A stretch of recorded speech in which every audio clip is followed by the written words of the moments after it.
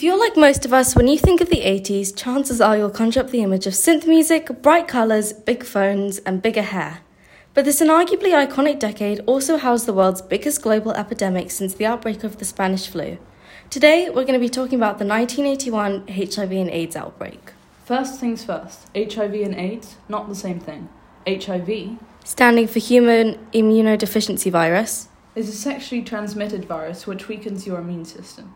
AIDS is a life-threatening illness which people who have HIV eventually develop if they don't seek treatment.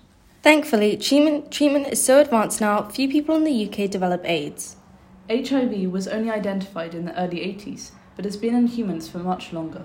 Some people notice no symptoms when they are first infected with HIV, but within 6 weeks of infection, most people suffer a short illness, lasting around 2 weeks. Symptoms include a body rash, sore throat and fever. So what are countries doing about it now? Well, in 2014, UNAIDS established the global 90-90-90 target. The aim was for 90% of all people living with HIV to be diagnosed, 90% of those diagnosed to receive HIV treatment, and 90% of those receiving treatment to achieve viral suppression by 2020. Since then, these targets have been both met and exceeded. You can now get a free test at any sexual health clinic, including ones run by charities such as the Terence Higgins Trust. Now that we've discussed the background on AIDS, let's talk about the stigma surrounding it. During the 80s, there was a lot less to reference when it came to the LGBTQ spectrum. The media representation was heavily biased, so with this lack of queer education, it's no wonder that people saw being gay as a sin or as a disease. So if we take into account the highly homophobic social context in which news of the condition first started circulating, then it's no wonder that people were ashamed of seeking treatment, meaning that they would develop the terminal illnesses previously mentioned. This meant that in less than 3 years, 58 people had died and hundreds more had tested positive. Still though, the government was refused to acknowledge the disease until heterosexual couples were getting affected. That was when we saw the release of the infamous Grim Reaper and Revolver ads released in 1987. Another misconception is that you can catch HIV through any other method than bodily fluids.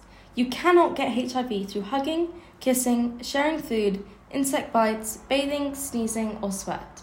Leading on from that, you can't prevent HIV by washing after sex, by having sex with a virgin, or by using a contraceptive pill.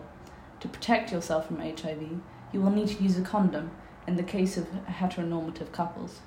Obviously, for couples who are both assigned female at birth, different methods of contraception are used.